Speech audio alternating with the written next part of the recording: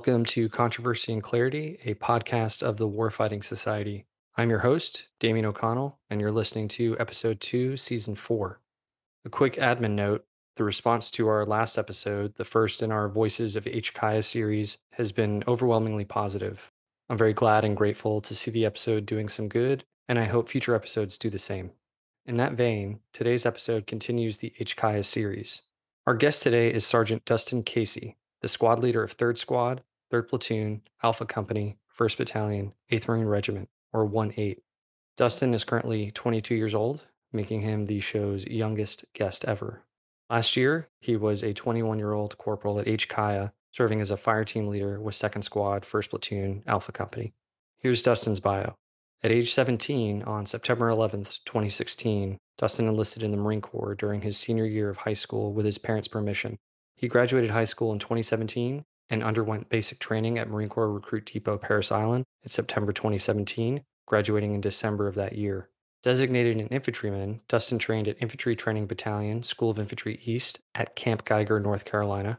He next received further training at Marine Corps Security Forces Training Company, Chesapeake, Virginia, and then was assigned to Fleet Anti-Terrorism Security Team Forces Bravo Company in Yorktown, Virginia, joining the unit in May 2018. Dustin's first deployment was to Yokosuka, Japan, from October 2018 to April 2019. He attended the Helicopter Rope Suspension Techniques course in November 2020. His next deployment was to Guantanamo Bay, Cuba, from December 2019 to June 2020. He then checked into 1-8 in August 2020 and deployed with the battalion as part of the 24th Marine Expeditionary Unit from February 2021 to September 2021. After returning home to Camp Lejeune, he successfully completed Advanced Infantry Marine course in January 2022 and Infantry Small Unit Leaders course in April 2022 at Advanced Infantry Training Battalion East. Listeners may note some slight discrepancies between Dustin's account of things and that of our previous guest, Major Sam McGruery, Dustin's CO during the HKI NEO. Nate Fick, a Marine infantry officer and author of the war memoir One Bullet Away, wrote this about how members of the same unit experience chaotic events like combat. Quote, "Combat is a form of vertigo. I was trained to thrive on chaos, but nothing prepared me for the fear of doubting my own senses. Frequently, I found that my memory of a firefight was just that, mine. Afterward, 5 Marines told 5 different stories." End quote. As we release more episodes of the Voices of HKI series, I imagine we'll see more instances of what Vic describes.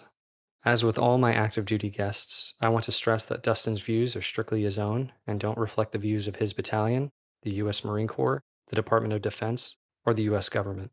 Now, let's get to our conversation with Sergeant Dustin Casey.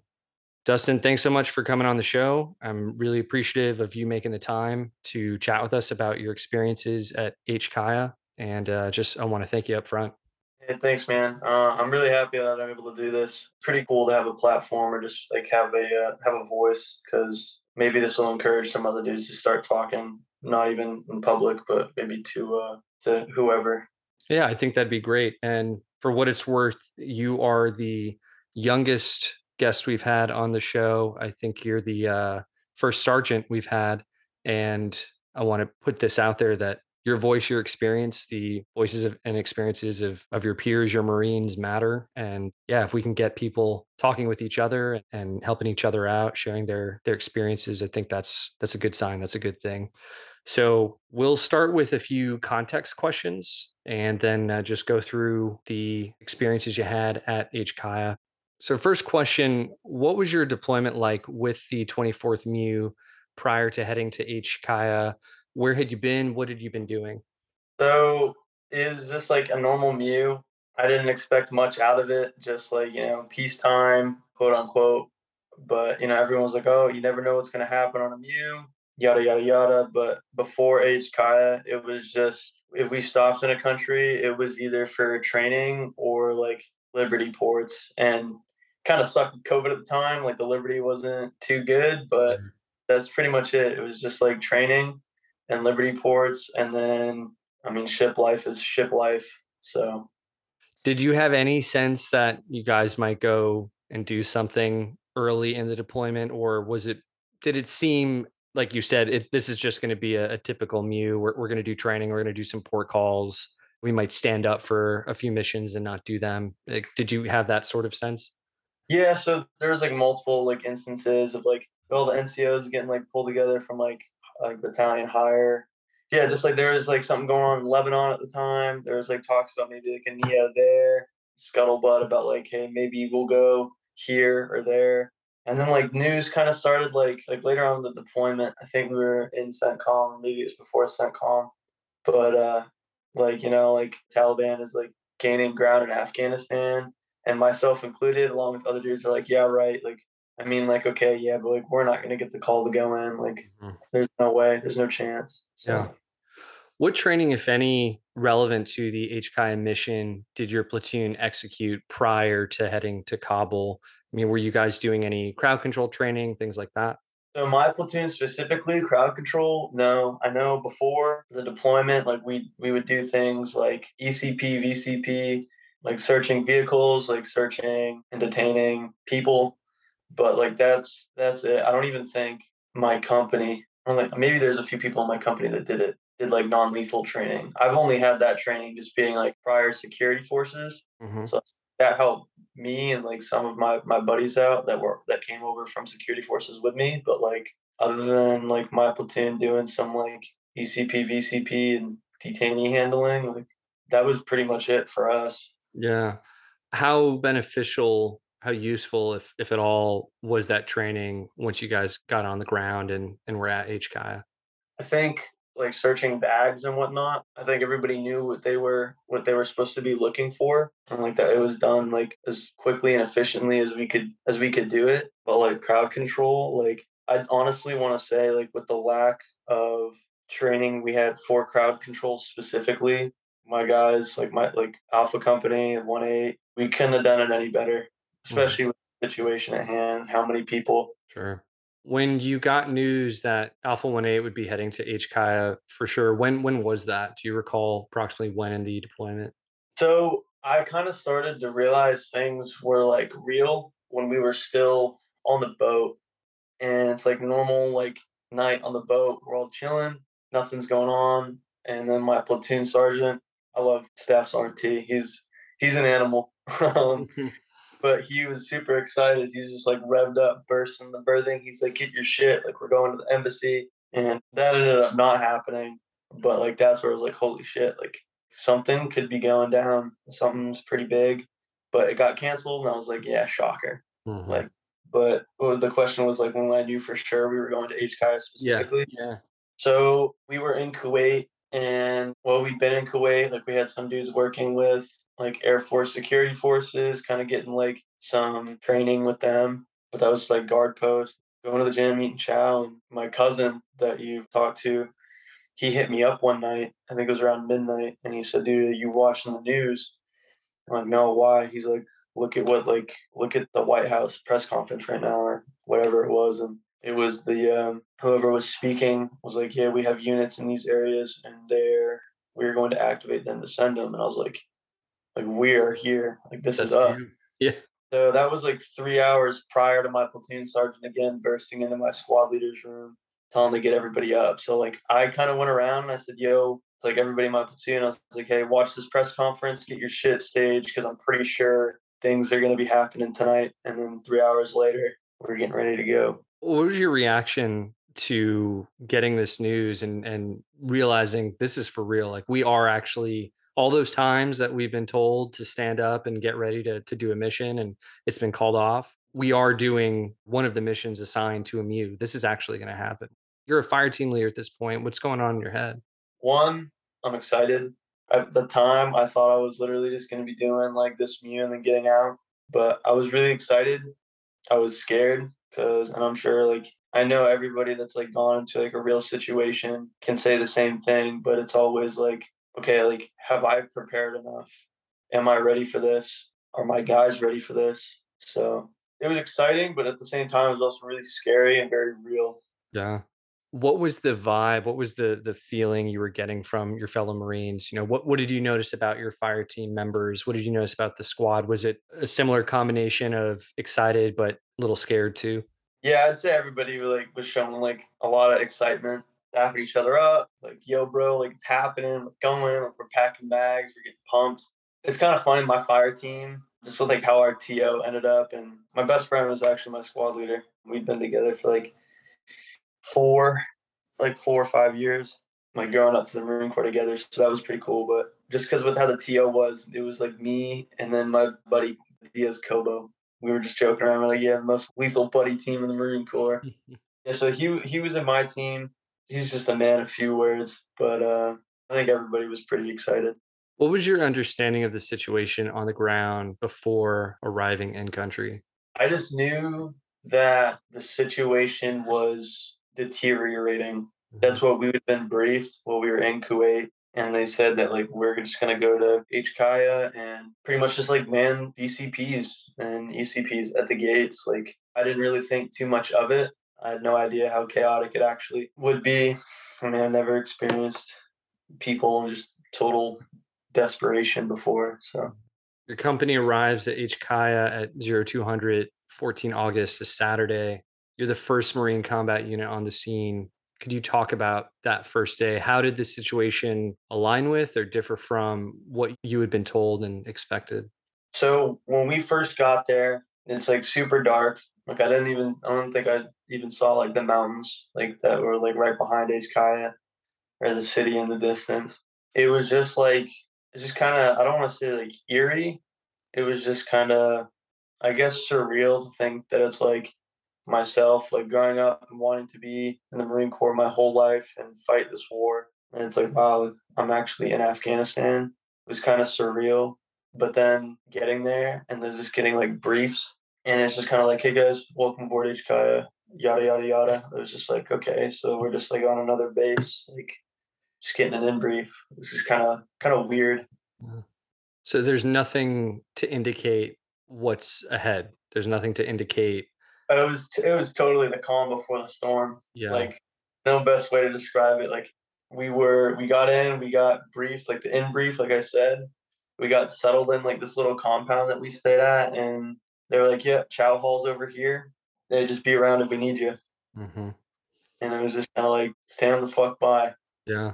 The next day, 15 August, the Afghan government falls, and thereafter, the Afghan National Defense Security Forces, including those manning the southern perimeter at HKIA, flee their posts. So, what happens next for you? What happens for Second Squad, First Platoon, Alpha Company? So just to start at the beginning, when the government like falls and they start evacuating the embassy, I was actually out on a working party, and my platoon got tasked with like helping, just be like a security presence, I guess, maybe just like to help the DOS, like whoever worked at the embassy, like I guess make them feel safe or whatever. I don't know. Pretty much, they just kind of got tasked with like handling their luggage and bringing it into the terminal. So I'm on this working party, and then I go back to the compound where Alpha Company's at to like bring back all this ammo and whatnot. And my platoon's gone, and everybody's asleep. And I don't know what the hell's going on. I eventually figure it out. I go to the terminal with my platoon, and we did that for like the first. It was like the first day after things started kind of rolling. Mhm. Little sleep. The ANA, like we went to the Afghan side. Like after that, the terminal, we went over to the Afghan side to a VCP with just regular ANA guys still there. They looked super suspect, but yeah, we were there with them for a little bit, and they kind of like prayed. Then they gathered up all their weapons, and then they just left. And we really had like no idea. We were told like not to let anybody on the base, but then it's just like I don't know. I think it was like maybe like Afghan like special forces or whatever it was, like NDS I think is what they were called. And, like they're coming in, and it's just like it is just like super confusing. I don't really know. It was we ended up staying there for a bit, and then we just left. Like I don't think there was really like a task there, at least from what I can recall. It was Mhm. just the ANA dipped, and we were just like, what the hell are we doing here? Mhm. Could you describe your squad's actions on 16 August? This is the day where you've got thousands and thousands of Afghans on the runway, and Alpha 1-8, along with some other ground units, are tasked with clearing this runway.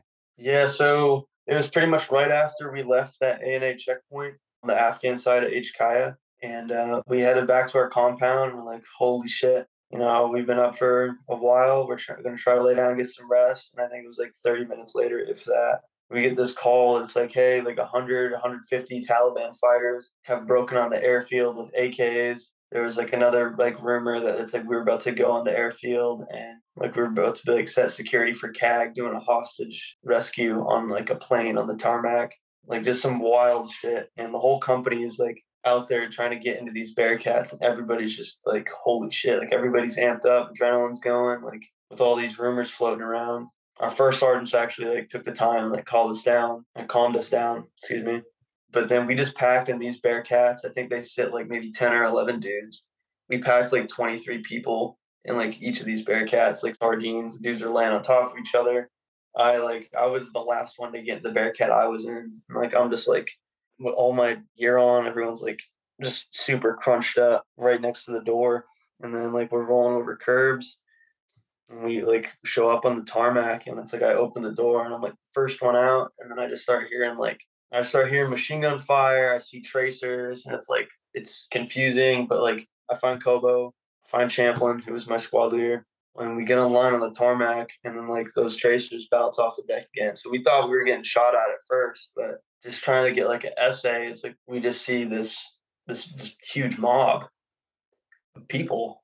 And we're like what the hell is going on? So it's like I just like just kind of like with all the chaos, I remember calling out like, hey, just watch their hands, make sure nobody has AKs or weapons of any kind. Like luckily for me, I had 24 alphas on, so like I was able to like look through my RCO, see pretty clearly everybody's hands and whatnot. But I didn't see any weapons. It was just this massive mob of desperate people.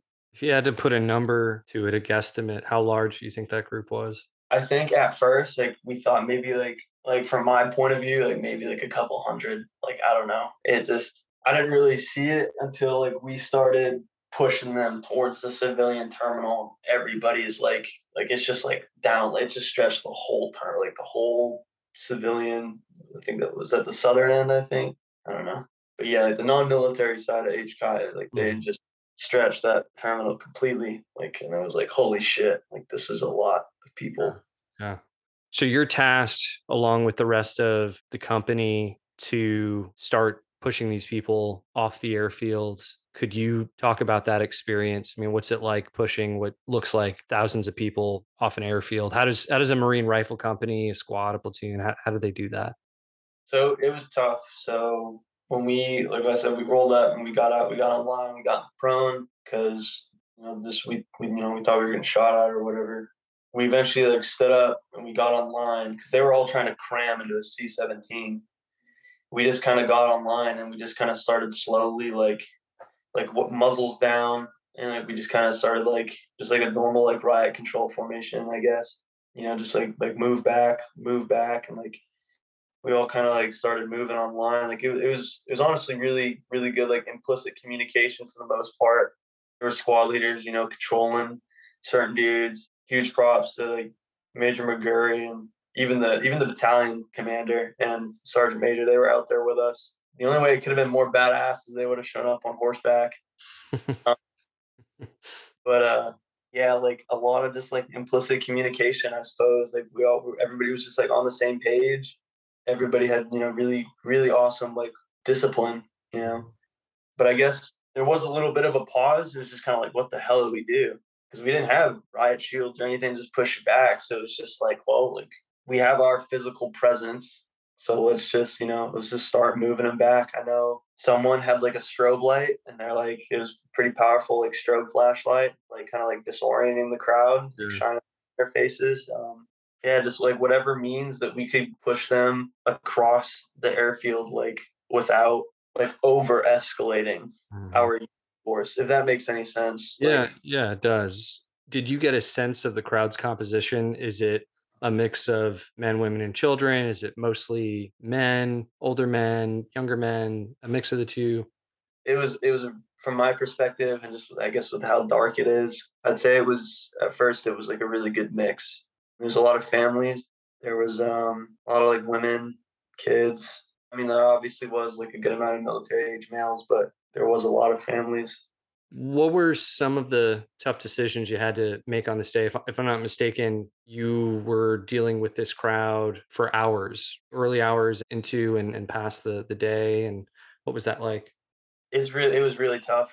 Just like morally, like I couldn't imagine personally like having to try to like just get my family to safety. I would never know that desperation personally, but like you could see it. You could see it in a lot of their faces, and that's what was so hard because it was like we had a job to do and we were going to do our job, but it was heartbreaking.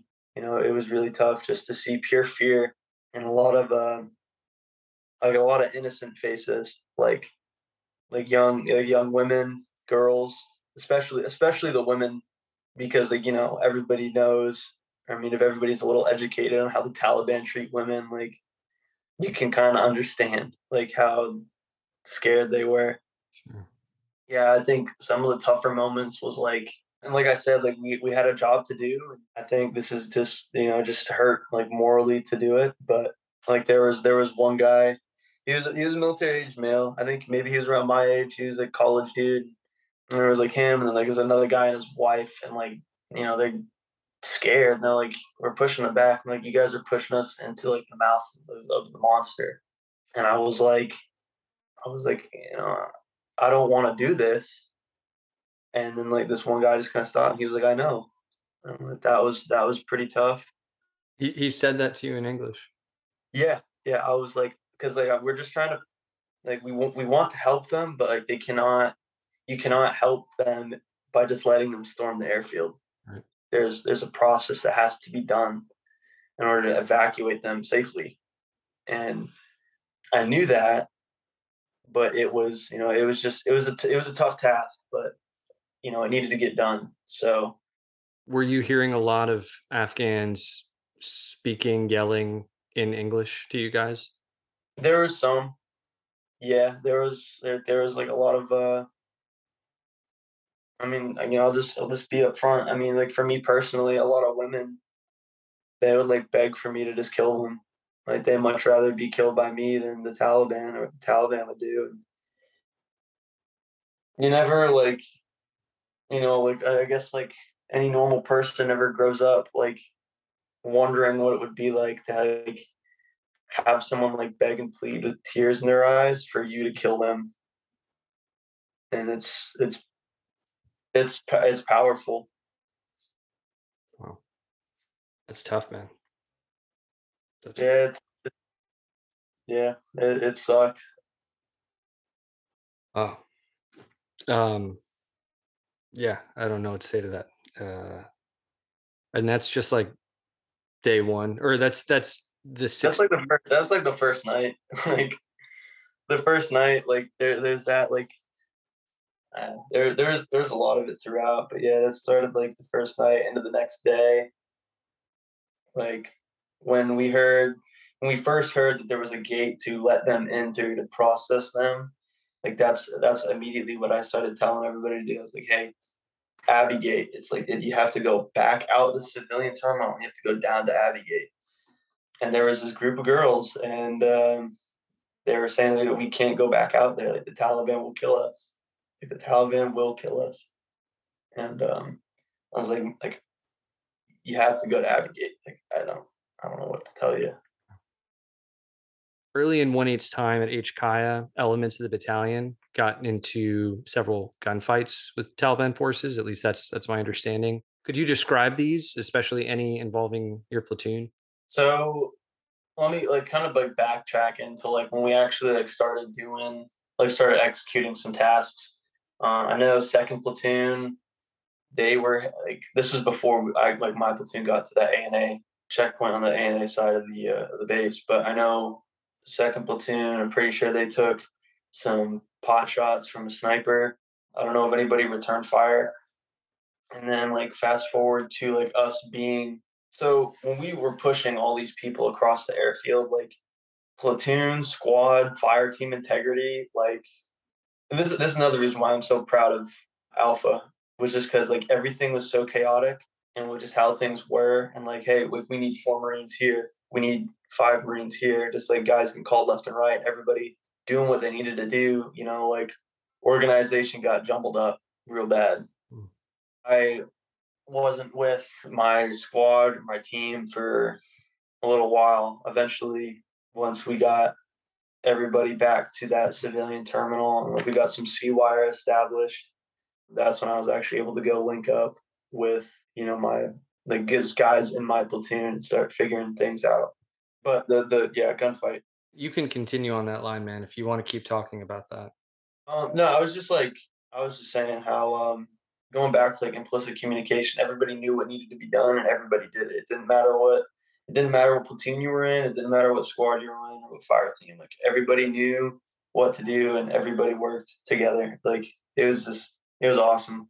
Mhm. Um, but yeah, the next moment of like a gunfight where like the most I think I saw like some sketchy dude with a weapon up inside the terminal, the civilian terminal.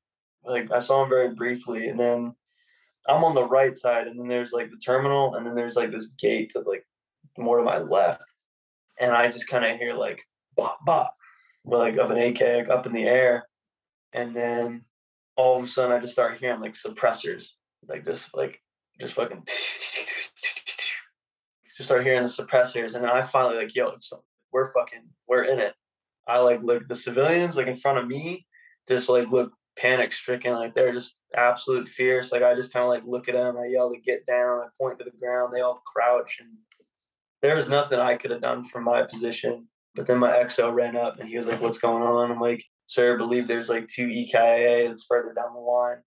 But eventually, like I did see you know, some dude looked like he was just laid out on the tar, just taking a nap. And his new Alpha company put in some good work and canceled the birth certificate of a bad dude. Were there other firefights that happened during the rest of Alpha 1-8's time there? I don't believe so. I think Bravo Company they took some rounds from because they worked at Northgate with us. They took some rounds from like the building right across the street, I believe. I'm not positive, so don't quote me on it. Like I'm not in Bravo, I can't speak for their experiences.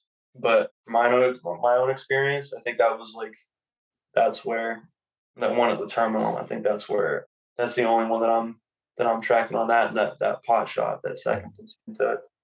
On 16 August, the Taliban offered to help clear the airfield of civilians. Does that sound right to you? So I don't recall the Taliban being on the airfield itself. I knew I had no idea that like the Taliban were even down to help. Like I still like I'm not even gonna speak on it. But no, I don't no Taliban were on the airfield with us. They were I believe the agreement that was struck up was just that they would help kind of maintain the flow of people going into or heading to HKIA from outside. So But yeah, they'd be outside the airfield. yeah, so it was like outside like the terminals, like just leading to all the gates. So I know when we ended up going to Northgate, there was like a checkpoint further down the road. There was one night where this truck pulled up and inside was like Taliban man. Well, let me backtrack again. I'm sorry. So after the airfield got situated, I think it was NSU. You said I always heard NSU or NDS was like the Yeah, after. I've heard both acronyms. Yeah. So they came in and then they like really helped like we like just 2-1 came and then I think it was like the final night of that the civilian terminal getting like secured. We finally got a rest. And my apologies if things kind of seem all over the place. It's just Yeah. like I was like up for like 3 days straight, so like all the dates just kind No apologies needed. All good, man. of yeah. So I think we got some rest and then we went back out. It's either we got some rest and we went back out to the airfield or we were at Northgate for the first time. But anyway, I remember being on the airfield, just like a quote unquote defensive line. We were just all on the prone, like out in the open, and then the engineer set up some sea wire in front of us. And that was to prevent like another mob storming the runway. And I remember on like the bridge that leads into like passenger planes. Like there's like this group of dudes, and out comes this guy. He's just wearing like these brown man jammas, and he's got a chest rig on. He's got an AK slung right by his hip. And he's got a brand new iPhone, and he's just sitting there with a big old smirk on his face, recording us all laying there. Like through my RCO, like the horseshoe, like lined up perfectly with this man's shoulders, and it was just just waiting. I'm just like, everybody's just waiting to lay into these dudes. I'm like, hey, no, like, don't shoot them. And I was just kind of like, what the hell's going on?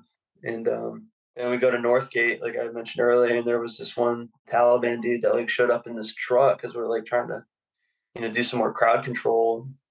He gets out, and we're like, what the hell? And now there's like Taliban, like I could reach out with my arm and touch this dude, and it's just like, what the? It's just so confusing. It was like, what the hell is going on? What's going on in your mind when you hear that the Taliban have offered their assistance and that I, you're going to work with them? in my mind, I was pissed. I was like, fuck that. I rather these dudes try to attack the base. Like honestly, I'd rather go down like fighting. That's just me personally. How did you get word that the Taliban were now assisting you? I think it was like right after that encounter with the that Taliban fighter at Northgate, because like he pulled up, like thank God our XO was there because we probably would have laid into this dude. But yeah, he's there and like he was making gestures like, hey, like, do you guys want me to shoot into the crowd, or like, hey, do you guys want like you want to trade rifles? It's like dude spoke no English, but it's like he's trying to be like a weird buddy, but like I don't know. I heard him and my other buddy like almost got into it as he like my buddy tried to like like he pushed a woman back. You're not supposed to touch a woman or whatever. And this dude like slapped him on the shoulder, and it was just like it was very tense. Like it was Mhm. just very confusing, and it was like just very tense. Could you talk about how the Taliban were treating the civilians? Um, I mean, it's Taliban. Like they're just not good people. Like maybe it's just a cultural thing too, because it's like I saw like the NDS NSU guys, like they had some pretty unconventional crowd control methods, if you will. But yeah, I'm pretty sure like the Taliban were, I heard that they were like whipping people with like ammunition, like belts of ammunition, probably just like butt stroking people, like just using their AKs as like a club. I heard from some other friends from some other companies that like Taliban probably just like execute some people like just kind of like out of sight, but you kind of like they kind of knew what was happening. I don't know 100%, but yeah, they were probably just giving civilians a real hard time. Mhm. When your platoon is holding that defensive line, what's the state of your squad? What's your state? I mean, you've been up this entire time, right? Since you've touched down. Not since like we touched down. Like, we had a little bit of rest when we first got there. It was like once I went on that working party, that's when things kind of started kicking into gear. Yeah, so we got a little bit of rest, and then we went to like that defensive line, and we were just there for a while. I mean, we are all just pretty tired. I mean, yeah, we were just tired. Adrenaline was still high when we first got there. We thought stuff was for sure gonna go down again, but there was a crazy incident where like a Afghan Airlines, like or Com Air, I think is what it's called. A plane just like starts rolling. His regular passenger plane just like kind of like starts rolling on the tarmac, and then it just kind of like looks at us, and we thought it was gonna try to like do some wild shit, but Like try to run you guys over or push you out of the way or yeah, like it just kind of turned, and then it's like it was just looking at us, like it's like engines are rolling, and it's just like facing us. We're just like, what the hell is going on? It was weird, like just and then there was that Taliban encounter that, like I mentioned earlier, the dude on the bridge, and that's pretty much how it was on that defensive line, if you will. by this point has the rest of 1-8 arrived? Are all the companies on the ground now?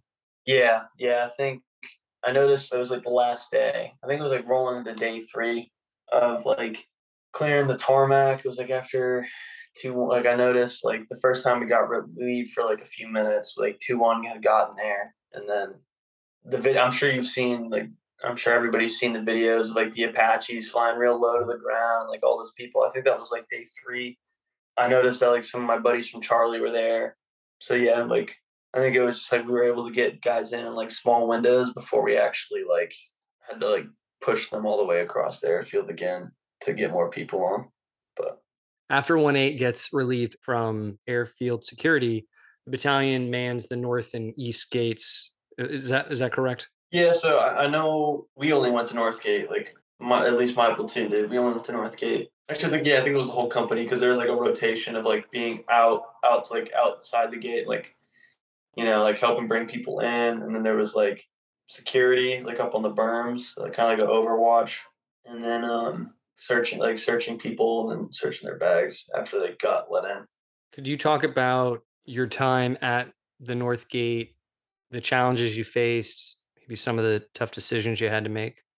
Yeah. So first time going out to Northgate, like we didn't know like what to. I mean, I don't want to say we didn't know what to expect. Like we kind of like I thought we did. I mean, when we first rolled out there, we were told like, hey, like let the A&A or whoever let the A&A handle the crowd.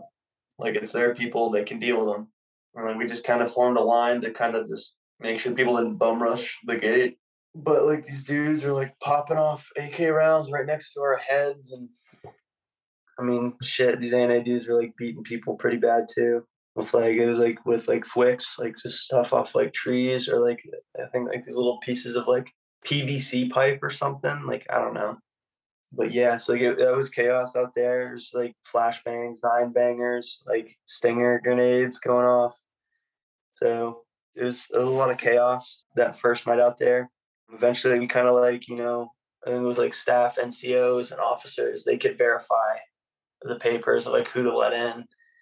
So we started to do that, but then they just started to frenzy, and it's like they're just like pushing up on us, and it's like eventually they push like these A&A dudes like sandwiched in between us and them, and it's just like we need to start doing something. So we just again we did whatever we had to do that was necessary, like using non-lethals, like friggin' hand-to-hand combat. Like we had to get them to quiet down, or not quiet down, but to like I guess settle down, and in order to properly process them.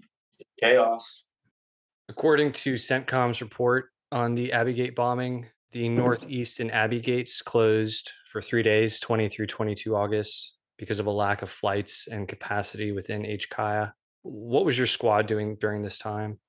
So maybe this was like I think this was like the time period when we went to the Southern Comfort area, because we did get pulled from Northgate for a little bit. So we went to this place called the Southern Comfort area. It's like where they were like holding, I think, some overflow, and that was at first. It started off as like the same shit, but just trying to get all these people under control. But like they were like in this small fenced-in area, just living with trash, living with this literal like human fecal matter and piss everywhere, and it was just it's like living in a dump, just living in a dump, and we had to go control them. But once we got everything under control, we were actually able to pop top and talk to a lot of these families and a lot of these people, and I got a picture of me with like a kid. He's like I let him wear like my Kevlar, which is really cool to actually like see like these kids like smile and not be so scared, and then like to like have conversations with some families like, hey, like what are you guys looking forward to in America? And it was really cool, and it humbled me a lot to be like like on a deployment. I'm like, yeah, I can't wait to get back and get some Chick-fil-A or just some stupid shit. I'm like, what are you guys looking forward to the most? And they're like, oh, freedom. I'm like, yeah, like it puts it in perspective for you, like just how much we take for granted as Americans. So I think that's what we were doing. My understanding is that the Taliban commander responsible for Northgate was the least helpful of the Taliban commanders when he had to deal with. Could you comment on this?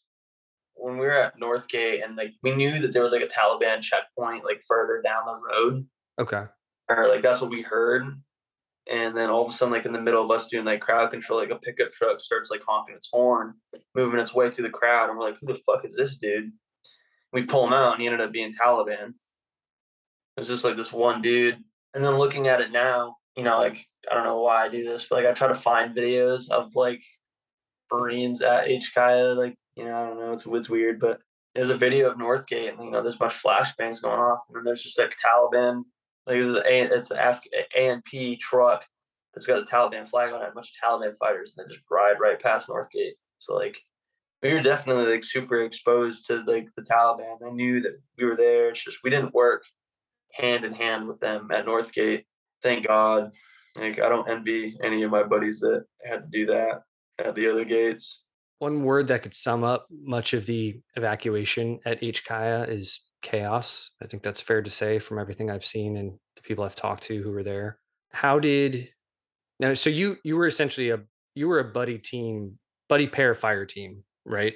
Yeah, it's kind of weird, but so I had a third guy on my team, but we didn't deploy with a full TO, and fortunately, one of the other guys in my squad ended up breaking his wrist in Saudi Arabia. So the third man that I had on my team, he got moved to another team, and then me being like the APL for my squad, my buddy was just saying that like say like for an attack, like you have the three teams like left, center, and right. Like I was going to be that center team because there's only two of us, so Hmm. we're the base element. So that's kind of where like just me and him just being a buddy team kind of came into play. Got it.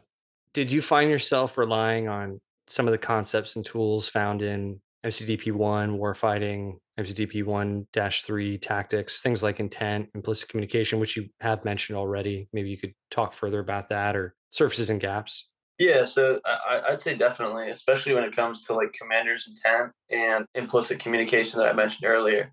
I don't think it was like clear. Like I don't know what kind of tactical task to use for like just moving civilians off this airfield. I mean, I'm sure if I like when I write my orders, I have to pull the tactical tasks out in front of me, so I know I'm using the right ones. But anyway, I digress. We knew the tasks that we had to do, and that's it. We went out and like no matter how much friction, how much fog of war was out there. It's like everybody knew the commander's intent and what needed to get done, and what needed to get done got done by whatever means. But when I say whatever means, I also want to say that it's like the discipline that we had, like we didn't just start opening up on civilians. Like especially like there's people jumping all over C-17s, and like that's within the justification for use of deadly force. Like protection of government property or national critical infrastructure, like we technically could have been authorized to start, shooting these people, but like we didn't. We knew that they weren't armed. We knew that they were civilians, and we used literally everything at our disposal other than like lethal means to get what needed to get done. So the discipline was awesome. You've talked a little bit about your leadership in the company and the battalion. Could you talk more about your leadership at HKIA, starting with your squad leader, then your platoon commander, and then company commander? Yeah, so my squad leader, he's out now. I miss that dude. Me and him, we met at like our security forces training house as like little boots together, and then we ended up being roommates in our first unit together. Like roommates, same squad, same fire team, and we just we'd grown up through the Marine Corps together. Like we'd pretty much been together since almost like day one. So me and him were like super tight. So whatever he needed to do, like I don't know, it just worked really well. Like I think we had a really tight squad. We had a really tight platoon overall. And I guess that bringing me to like my platoon commander. I love LT Concessi. He's awesome. Like I don't know, it's just him and like how Staff Sergeant T like they worked together and how they took care of us and like how we trained, how like at times they were hard on us in our training, but it paid off, and we got really tight knit. Like it was awesome. I actually was just on the phone with them the other day for like an hour. So yeah. What about your company commander? Well, now Major McGurry, Captain McGurry was awesome. I love Captain McGurry or Major McGurry now. He would get us so hyped up for like just like squad attack ranges or just like just make me feel like a badass for rolling through the swampy areas of Camp Lejeune, just relating it to like how Marines are doing this in the jungles of Vietnam, and rolling around with a K-bar in our teeth, like just pure motivation. Huge shout out to Major McGurry. He was awesome. Aside from the motivation, like he before he even went and stepped off for like H Kyle, we're like waiting at the airport to depart, and he brought everybody in. He made it real. He's like, we're going to a place where somebody has been waiting their whole life and wants to fucking kill you. And like that's like, he drove it home, like the seriousness of the situation. And overall I think I just had great leadership. Could you talk about the VBID and mortar threat at HKIA? Do you remember much reporting or concerns about that while you were on the ground? So yeah, VBID threat. So we were at Northgate one night and there was like this huge like gas tanker truck. and it just kind of stopped. It just pulled, like, because Northgate was like right on the edge of like this big ass highway, and this like truck just stops, and we're like, that's a huge, like, it's full of fuel. That's like super sketchy. So like we bring it up, and I think, it's just there, like the risk, like the risk was there. Nothing happened, obviously, thank God. I think it was the day of, Abbey Gate getting hit. There was also another high VBIT threat. There's a few bolos that went out, and it got kind of real. Like we were chilling, so there was like big concrete barriers for Northgate that like kind of like funnel, like they kind of like opened up and then like at an angle. It was like a line, and then it went like at a 45-degree angle out to the highway. We were like chilling in there, not dealing with the crowd, just kind of like back a little bit, like behind the actual gate and like protected by these concrete barriers. And we're chilling there, smoking cigarettes. One of the a sergeant, Jaffe, comes around and he's like, "Hey, like 2-1 just got hit. Like put on your Kevlars, whatever." And things were like things got tense. We pulled back even further, and there was that increased bolo threat of like a very serious VBID. And then that's when like the sirens for the ground attack started coming. So like we heard about 2-1 getting hit before the sirens even started going off on the base. So it was super eerie, super sketchy. So for the mortars, like the mortar threat, we'd heard about like an IDF threat since getting there. They showed us where all the like bunkers were for IDF, but nothing happened until the day we were leaving, and the siren starts going off, and we had all our shit on, like main pack, everything on. We're like walking to the terminal, and I just see in the distance the C-RAM lighting up the sky, and it slapped the mortars right out the sky. It was pretty cool to see, but that was about it for mortars. So, Dustin, if we could go back to 26 August, the day of the Abbey Gate bombing, could you talk a little more about what your squad was doing that day, what you were doing?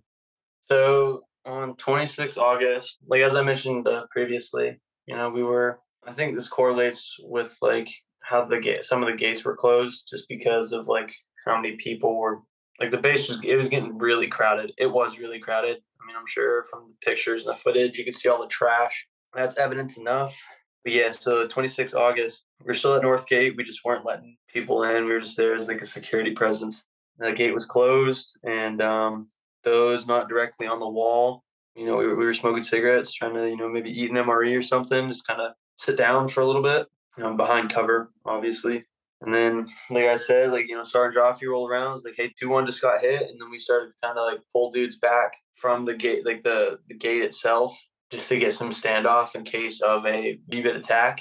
Even though with the bolo that was put out, the the size of that VBIT, it probably would have just obliterated the walls and like really it would have fucked us up for sure. But luckily that never came. We just stayed at Northgate, and then we heard the siren for ground attack, and it was like surreal, And then eventually we got relieved, and we went back to the compound, and that's when my buddy Hilrich got word from some of our friends in 2-1 that some of the guys that we knew that we were friends with back in Lake Fast were hurt. Some were killed, and yeah, they hit pretty heavy, and that sucks. I can't even imagine those dudes like growing up in Fast the way that like me and my buddies did. Um, it sucks. It really sucks. It didn't seem fair, and it didn't seem fair, but at least they went out, actually doing their job and doing something that they love to do. Try to like how I look at it. What was your squad doing after the Abbey Gate bombing, but before it departed from HKI? We weren't at Northgate as much. I think right after the bombing, we actually ripped out with some 2-1 guys at the terminal that were like handling, just people coming in from the gates and like getting like just maintaining like order, like so like in order for them to go through like processing in the military terminal. And yeah, I was in charge. My team, me and Kobo, we got placed with watching these people that got through the gates, but then the DOS at the military terminal said were like no goes, like their paperwork was no good. So just kind of had to keep tabs on them, make sure they didn't do anything crazy, like run away, just wait till they could get brought back out. Speaking of these no-goes, these people who had to be escorted back out, could you describe what it was like to observe Marines, or if you ever did this yourself, bringing rejected civilians back to the gates? It sucked. I think that's one of the things that really fucked with a lot of guys mentally and morally. Yeah, so when we got back to Kuwait, like they had like Oscar, like the Oscar team or whatever, come like talk to us. It's like, like any signs of like, stress or like PTSD. And then he talked about like moral injury, something I hadn't heard before. But I think that's what we had to face a lot, especially when it came to having to send people back out because it wasn't always just, military age males just trying to sneak their way in. Sometimes it was people that, families, like women and kids and just entire families that just were just trying to escape, but they just didn't have the right paperwork. So it was tough for me personally. It was just like, this sucks, but it's just like a band-aid. You just gotta rip it off. Just be aggressive, kick them out, and just kind of move on. Try to help. Hopefully, we help more people than we had to kick out, but for others, they could definitely weight a lot on their conscience. Where did your platoon go after departing HKIA after the evacuation ended? We went back to Kuwait for a couple weeks. I think that was actually really good because it kind of gave us 2 weeks to sit there and like process everything that we had seen and all the things, just weighing on our mind and just kind of just chill out. Like, hey, like if you guys need to go talk to some people, go talk to some people. But other than that, like you guys are like on your own schedule.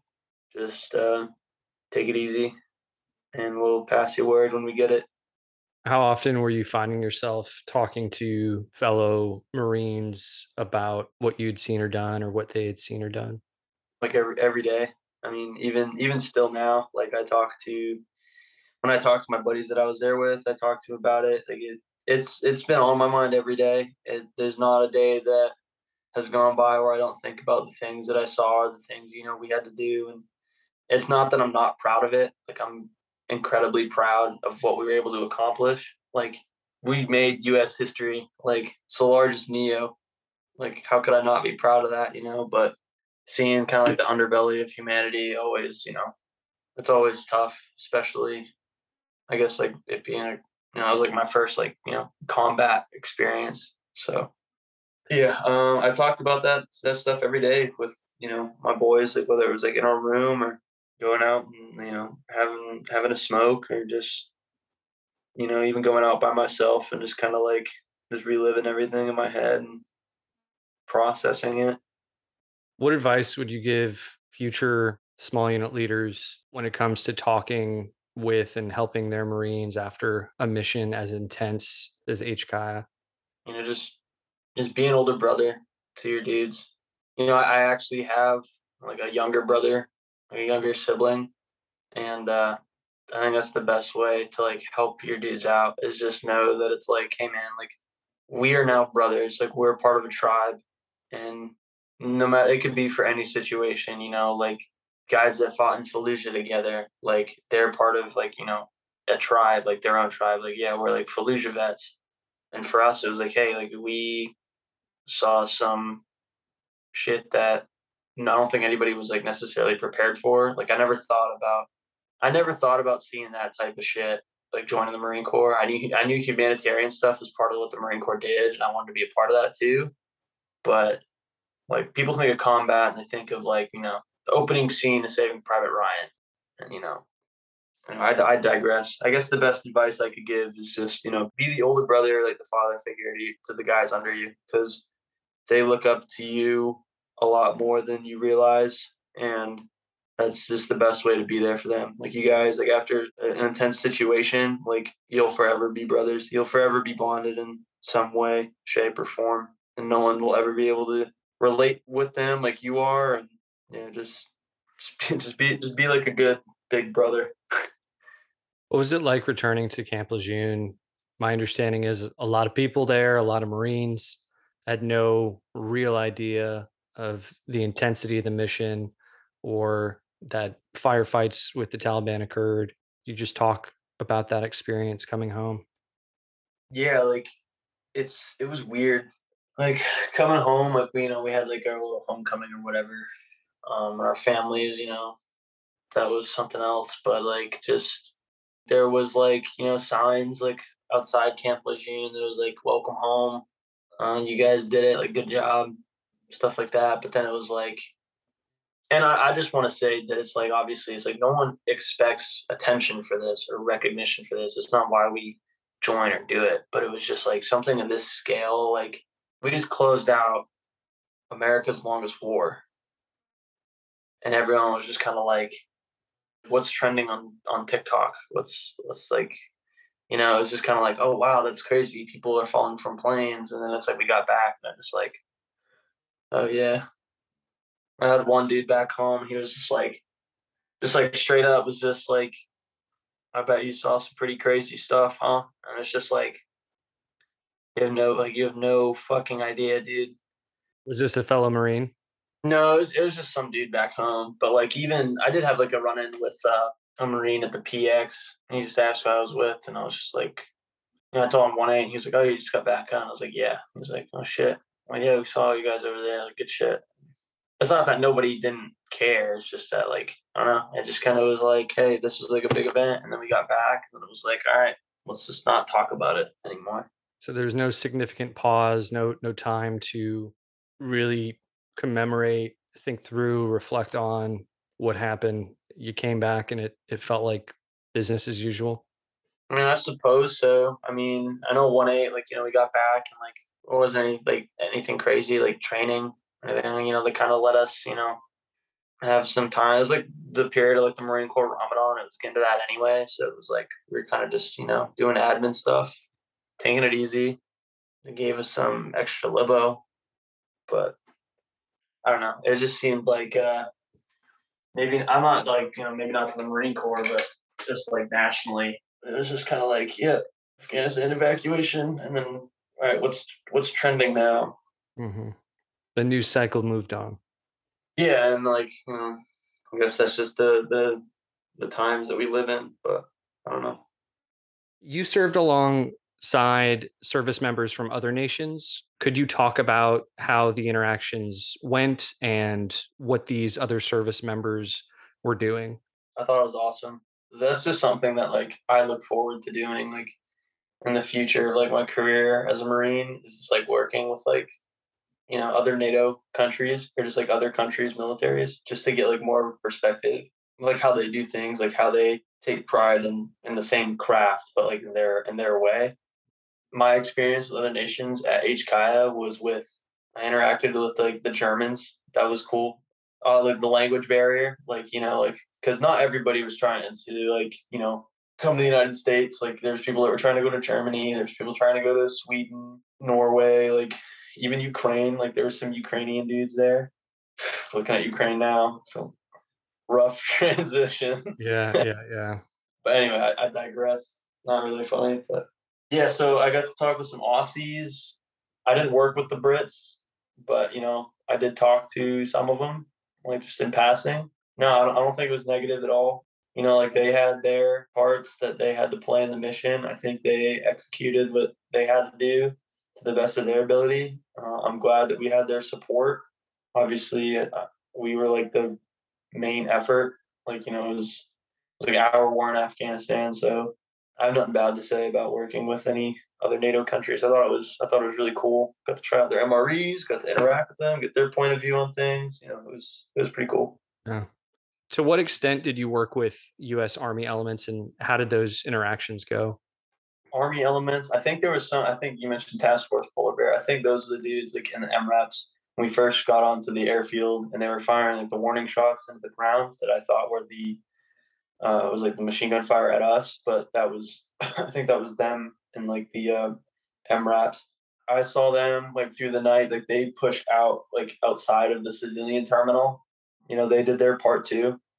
The 82nd, they were like so we were the first Marines there and the last Marines to leave. But in order for us to leave, and I talked with some 82nd dudes there, so they kind of ripped out with us while we left, and then they kind of just like slowly like collapsed their positions until they were able to bounce out as well.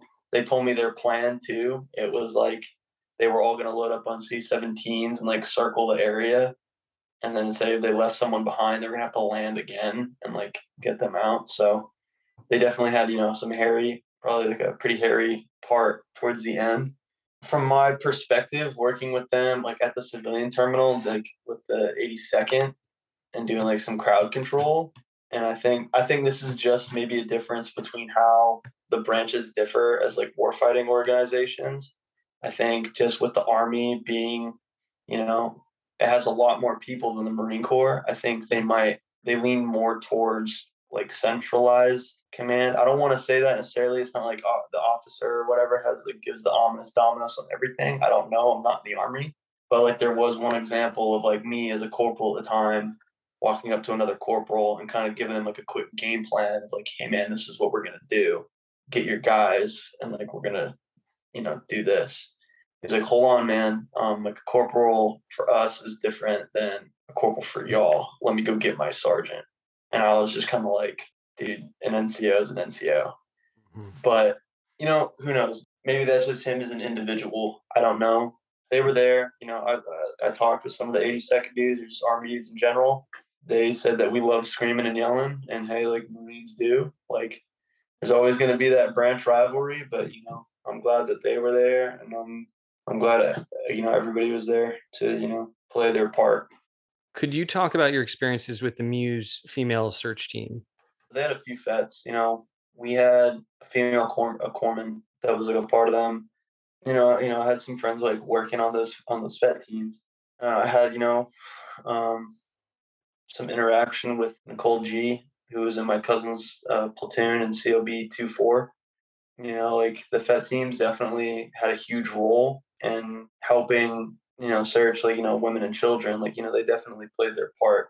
They were definitely vital, I would say, to the operation as a whole, just to kind of help things go a little more smoothly with the female populace, just because of cultural differences. I'm glad we got to work with them. I'm thankful for all the experiences, worth working with them. If that makes sense, I don't know. Yeah, absolutely, absolutely. You've talked a little bit about discipline already and the role it played in your unit. Could you talk a little more about that? I mean, how did your leaders seek to maintain discipline among the squad, the platoon, the company? What seemed to work, what didn't?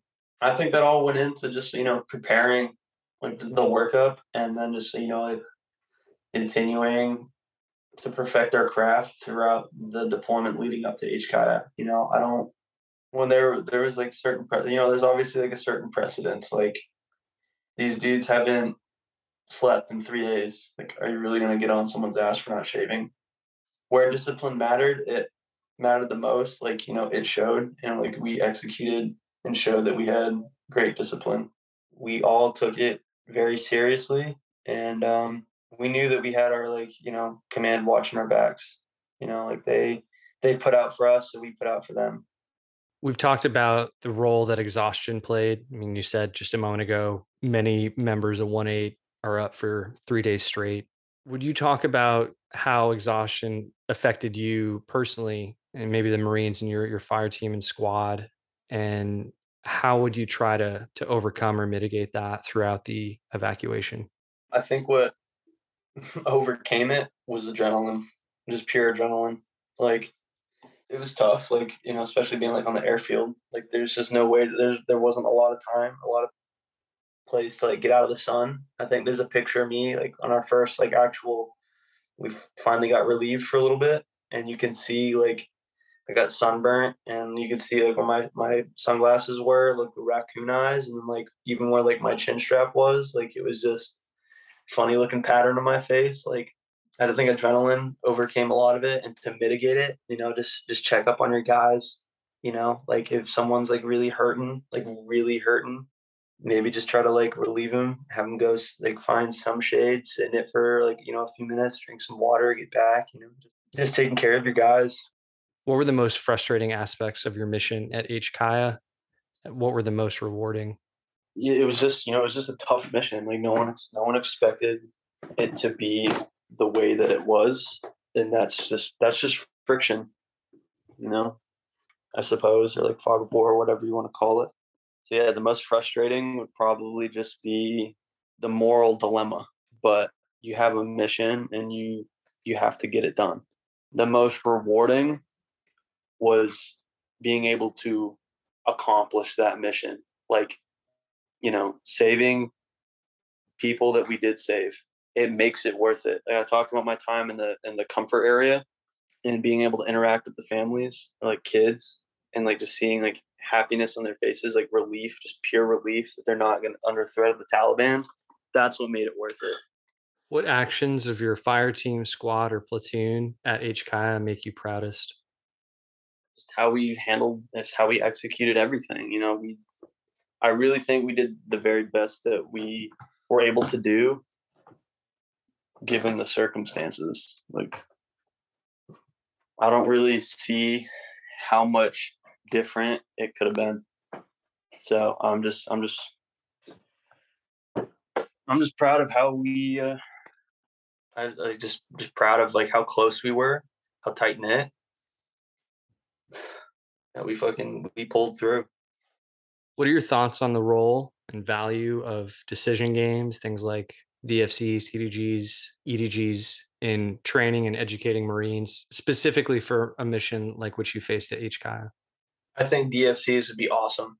I think DFCs are more so recognized now. I think I told you offline earlier that I was talking to my buddy who's getting out recently, and I brought up that I was doing this podcast with you and that we did the DFC class, and he had no clue what a DFC was. Hmm. And, we done countless TDGs on the ship. Like, everybody knows what a TDG is, but I told him what DFCs are, and he was like, "Dude, that's fucking awesome."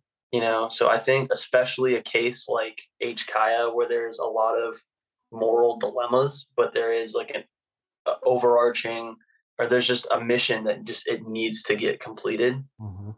I think DFCs are great for just critical thinking development. I will use my own experience in DFCs for my guys like going forward, especially on this Mew, because we're going back on the 24th Mew. So What do you think about having DFCs based on the experiences of Marines at HKIA at like boot camp, corporal's course, sergeant's course, things like that?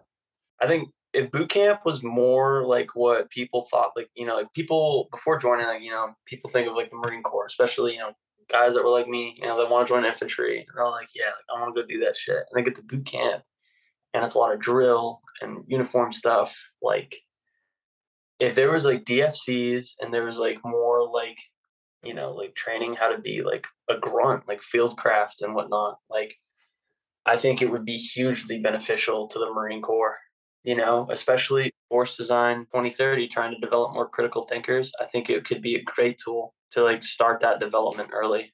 What's the one thing that you'd like Marines and other service members to know about what your squad, your platoon, your company did at HKIA? I think like this, like as just Marines in general, like the Marine Corps, the Marine Corps does more with less. I think we really executed that like to like its fullest extent, like the best way you could picture it. Like especially Aztec Company being on that airfield with just the equipment, like just I guess just our equipment, like our standard loadout. Nothing to deal with crowd control for thousands when there's only like maybe just under 200 of us. We made it work, and we did so. We did so without resorting to lethal means. FITFO, we figured it the fuck out. Like we did the most that we could with the least amount of what we had. Are there any aspects of Alpha 1's time at HKIA that we haven't touched on that you'd like to address? For the Marines of Aztec 1-8, H. Kaya, being the main effort there, and for a time the only effort. I think that's the best way to put it. So, Dustin, I want to sincerely thank you for coming on and talking about this. I know it's not easy at all, and it means the world to me personally. And I think it's going to benefit a lot of people, particularly service members, particularly Marines and other folks who were there. But as I ask all my guests, do you have any parting thoughts or shots for our listeners? If there's any Marines or sailors or just any service members in general, like if you're at H. Kaya, if you're just struggling, like it's okay to talk about things. It's okay to go get help. Like don't be afraid to go get help or just talk about things. It's okay. It's gonna get better. Things always get better. Dustin, thanks so much, brother. Hey, thanks, man.